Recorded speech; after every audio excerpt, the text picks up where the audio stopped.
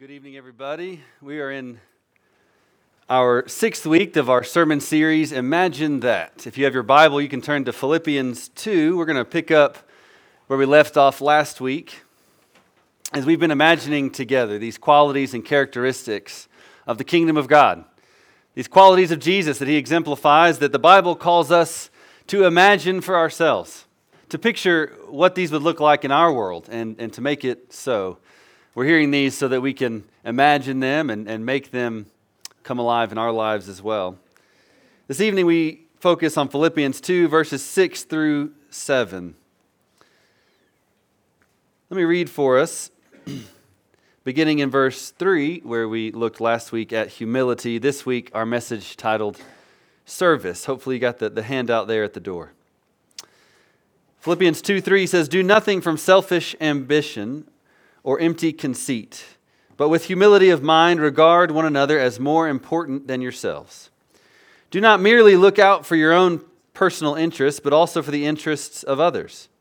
Have this attitude in yourselves, which was also in Christ Jesus, who, although he existed in the form of God, did not regard equality with God a thing to be grasped, but emptied himself, taking the form of a bondservant, and being made in the likeness of men. Being found in appearance as a man, he humbled himself, becoming obedient to the point of death, even death on a cross. For this reason, God highly exalted him and bestowed on him the name which is above every name, so that at the name of Jesus every knee will bow, of those who are in heaven and on earth and under the earth, and that every tongue will confess that Jesus Christ is Lord, to the glory of God the Father." A man named Franz Mohr died last year in April. You may not know that name, few people do, but he has played the piano more in Carnegie Hall than anybody else in history. At least we assume that much. Mohr was the chief technician for the world-famous piano makers, Steinway and Sons. Last year, his obituary was published in the New York Times on April 17th. It said sometimes a string would snap or a pedal would need adjusting during a concert, and he would step into the spotlight for a moment. But he did much of his work alone. On that famous stage with others around the world, he might have been mistaken for a pianist trying out a 9-foot grand for a recital. But then he would reach for his tools and start making minute adjustments, giving a tuning pin a tiny twist there or a hammer a slight shave. For years, wherever the piano players went, he went. He made house calls to the most famous pianos all around the world. I read a story after I read this one about how he took Bibles with him to concerts in Leningrad and Moscow in days when that was not allowed. Henry Steinway's boss once said, "To understand Franz, one must understand that his Christian faith is at the core of his being. It affects everything he says and does." Just before his death, Franz Mohr last year said that he was most grateful that his life allowed him to be faithful in the little things. It was he that claimed about himself, "I play the piano more in Carnegie Hall than anybody else, but I have no audience." And today we look together at service. And we're reminded that the greatest in the kingdom of God are not always the ones with the greatest audience. Not the ones who perform in front of the most people. Sometimes the most faithful people are the ones that nobody knows can even play the instrument. They just spend time tuning it day by day, preparing things for other people, laying the groundwork for the music to happen. It's a song that I read for us this evening, actually. We were reminded last week that Philippians 2 is this hymn that Paul bursts into to explain the life of Jesus in detail. It can be neatly divided into 3 stanzas if we think about it. These 3 stanzas are kind of the major movements of our Lord's whole career, if career is the right word to use. In that first stanza, we get a song about Jesus' pre-earthly existence. What was it like before He came to us? And then in verse 7 and 8, it sings of Jesus' earthly existence, telling us of what it was that Jesus went from Bethlehem to Calvary. And then there's the third stanza, verses 9 and 11, where Jesus' post-earthly existence, a time of stretching from Bethlehem to Calvary to the present and on into the future. And we were reminded last week that sometimes we like to sing verses 1 and 3. And like any number of hymnals in your good Baptist hymnal there in front of you, few of us remember the words to the one in the middle. The first and the last, like a good worship service. Why is it that we love Jesus' glorification, but we spend less thinking about the one who lowered Himself? The Swiss theologian Emil Brunner once suggested that Jesus' life and ministry, His whole existence, from before coming to earth to after, could be drawn like a parabola. Maybe you remember that little shape from math class.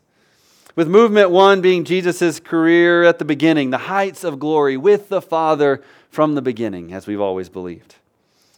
And then through progressively deeper and deeper stages of what Phillipians 2 says was a self-emptying, He descends down into the depths of being human, accepts all of what that means to live inside the human condition before and because He accepted that full descent. He's then exalted to the highest place in the universe. The hymn lays out before us that shape of Jesus' heavenly, earthly, and heavenly again work. And with that threefold movement, Philippians tells us that all of this sort of hinges, that all of this comes about because of a decision that Jesus made in His pre-earthly existence. In verse 6, the hymn sings, He did not regard. Or maybe we'd say, He did not consider. He did not consider. The whole of salvation history flows down from that beginning opening line that Jesus, existing in glory with the Father, did not consider equality with God something to be grasped, but instead lowered Himself, emptied Himself, taking the form of a servant. Verse 6 says, although He was in the form of God, He did not regard equality with God something to be taken advantage of. See, there's 2 meanings of that little word was in Greek, that it could mean to exist or simply to be or to have possession of something. We're reminded in Philippians that in Jesus' pre-earthly state, as He sits in glory with God, He existed and possessed all that belongs to God. He was fully God, in the form of God.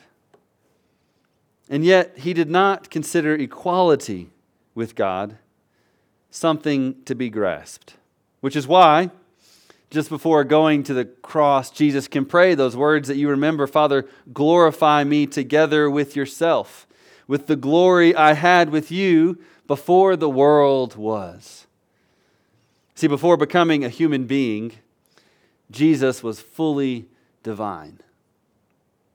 He possessed, Philippians tells us, the form of God.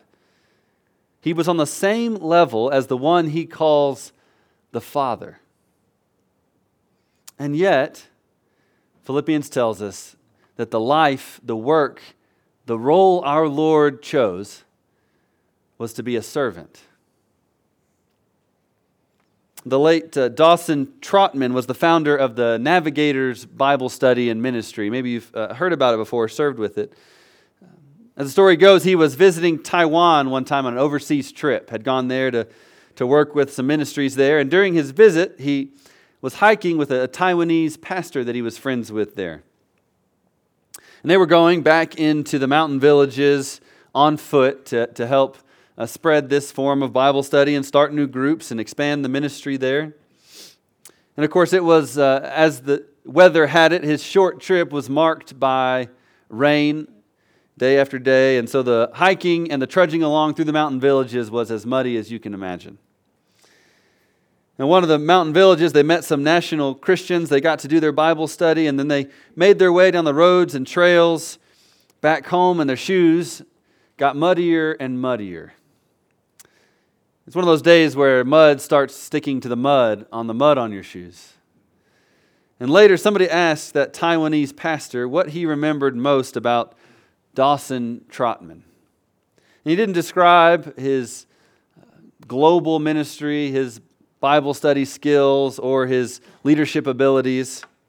Without hesitation, the man replied, "He cleaned my shoes."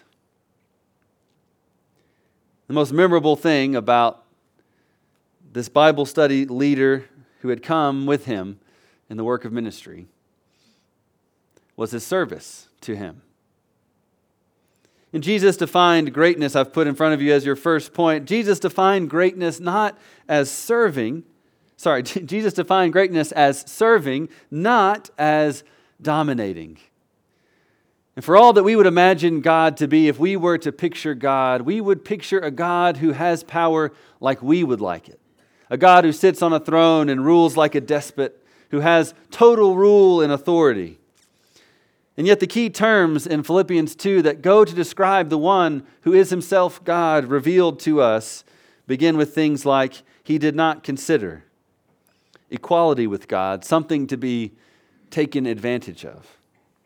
But in verse 7, he emptied himself. I'm not sure if you know this or not, but there's somewhat of a scholarly debate about this word of what did Jesus empty himself. What exactly is it that he let go? Some answer the question that Jesus' pre-earthly existence meant that he had to empty himself of some of that divine nature before he could come down and be human. Some say that the pre-earthly Jesus chose to willingly forego all that he could have had if he remained with God. But you notice that the hymn doesn't say that he emptied himself of anything. It doesn't particularly explain what it is that he was emptied of, just that he emptied himself. In fact, the hymn suggests that this emptying was not so much because something was subtracted from him, as if he poured out what was once inside. Instead, it says he emptied himself taking. That the way that Jesus emptied himself was by addition, taking the form of a servant. The word used here is the same word in verse 6, sometimes translated a slave, or the New American Standard has preferred bondservant, to help you see the difference between different types of servants. But the point is the same, that the one who was inwardly and outwardly completely divine chose to become and to live like a servant, like a slave, inwardly and outwardly.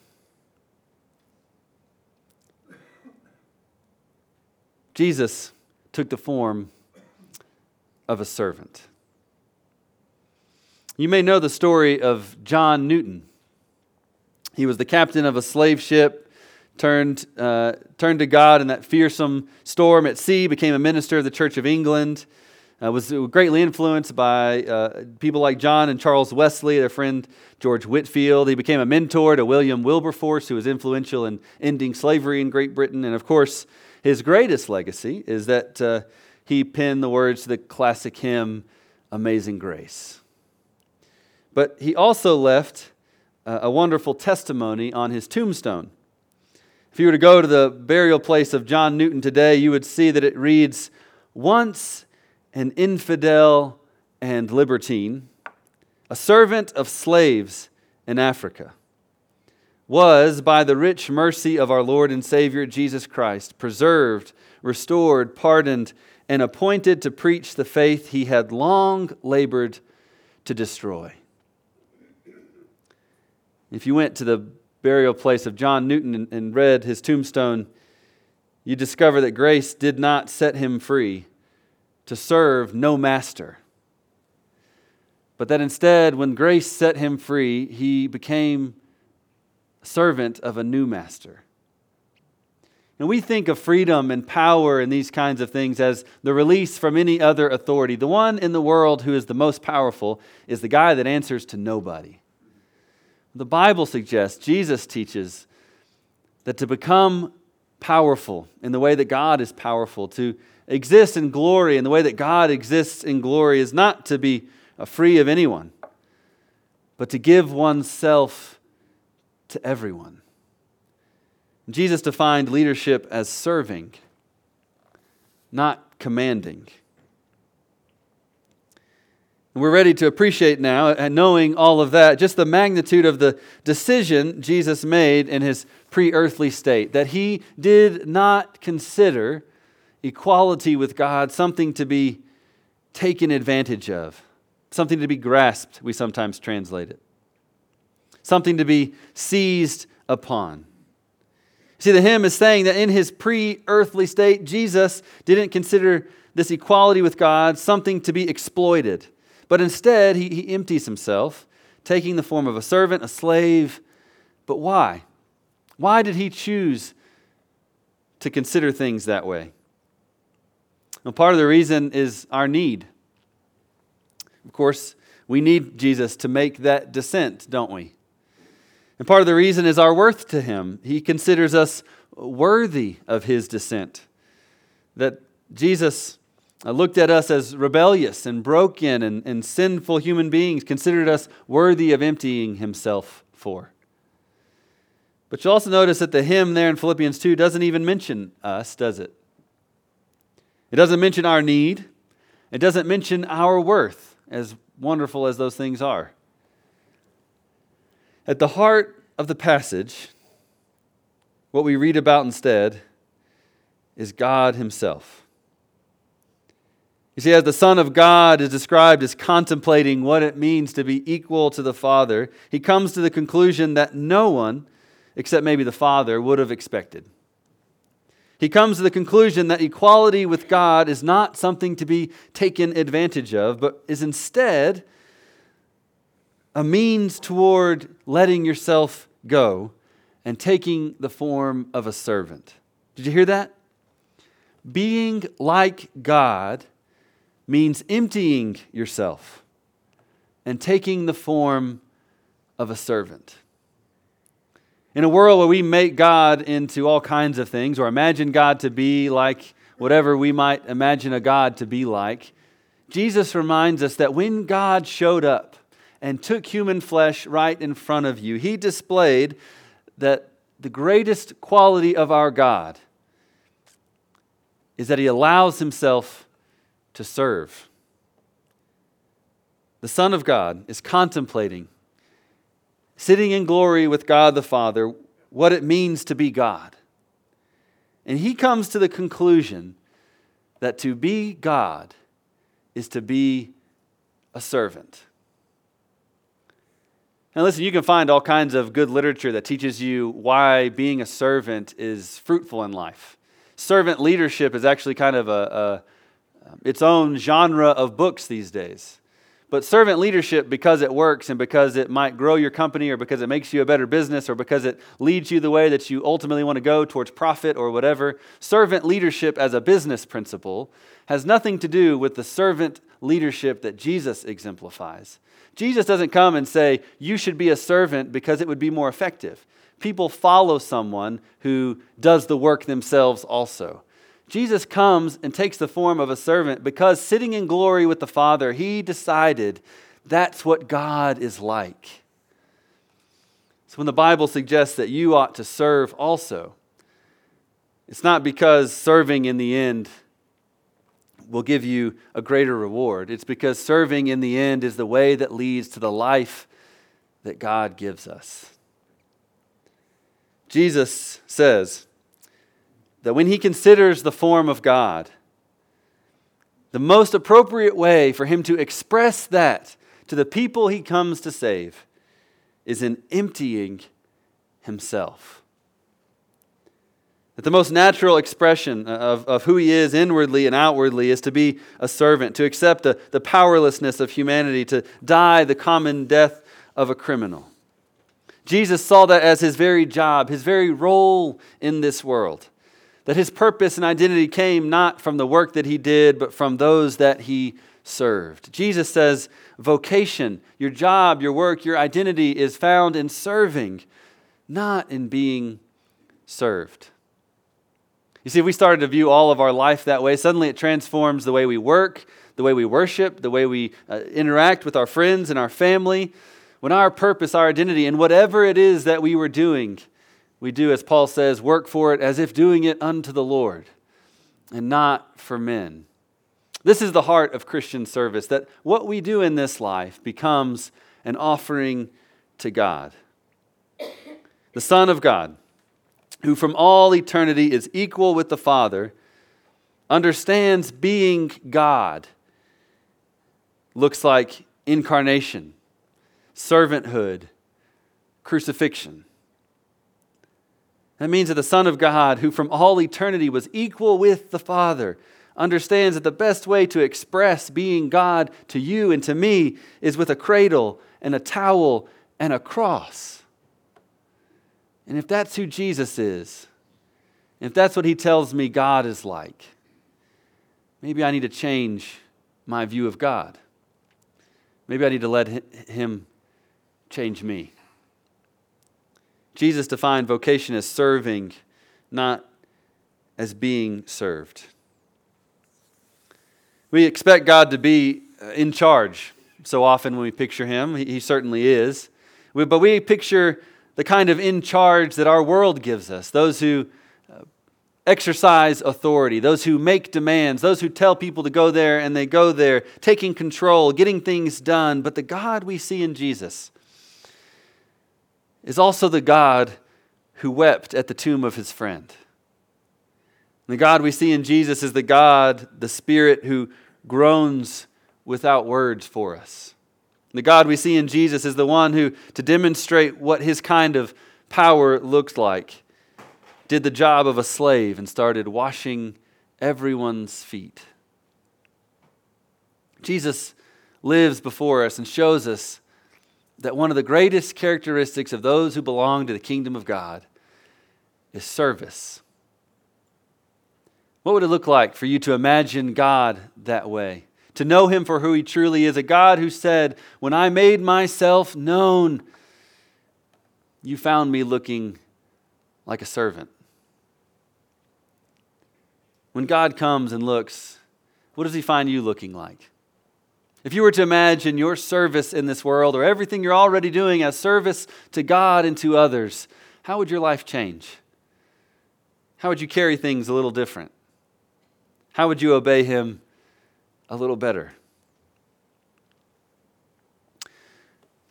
The Princess Bride, the classic film that you have probably seen, begins at the home of Buttercup. Do you remember the father reading the story before they get into the imaginary land? The home of Buttercup, who is the future Princess Bride. And she has a little small, crude house at the beginning of the movie. It sits on a hill with the beautiful sloping countryside as a backdrop. And she's dressed in these drab brown clothes, is clearly like a peasant girl among everybody else. But the first time we meet her, she's ordering other people around as if she were royalty. Another peasant, his name is Wesley, is one of the laborers on Buttercup's farm. The narrator says Buttercup's greatest pleasure in life is telling him what to do. She refers to him as farm boy, doesn't even give him a name. And she makes generous use of that authority as she tells him what to do, where to go, what she needs. And yet, no matter how menial the task, Wesley always responds the same way. Anybody? As you wish. Farm boy, she says, polish my horse's saddle, as you wish. Farm boy, fill this with water, as you wish. Farm boy, fetch me that pitcher. As you wish. And though she is awfully condescending and cruel, he just shows up in that little scene, command after command, as a servant. He never refuses her demands. His attitude is kind and willing. The narrator reveals that one day Buttercup has a precious insight. He reads from the book, "That day, she was amazed to discover that when he was saying, 'as you wish,' what he meant was, 'I love you.'" Jesus tells us to serve God by serving others. And we spend so much time wondering, how can I make sure God knows that I love him? When all we need to do is hear his call to serve others and to say to his call to service, "as you wish." And in our obedience, Jesus suggests again and again that what God hears as we love others is, "I love you too." Let's pray together.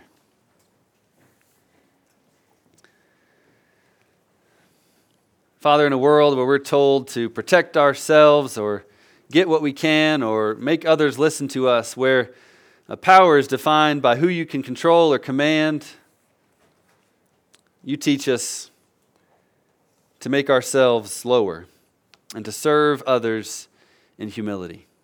We pray, Father, that just as the Son of Man came not to serve, not to be served, but to serve, and that you would teach us to have the hearts of servants, that the world would know who God is because they saw that glimpse of him in us. We pray this in Jesus' name. Amen.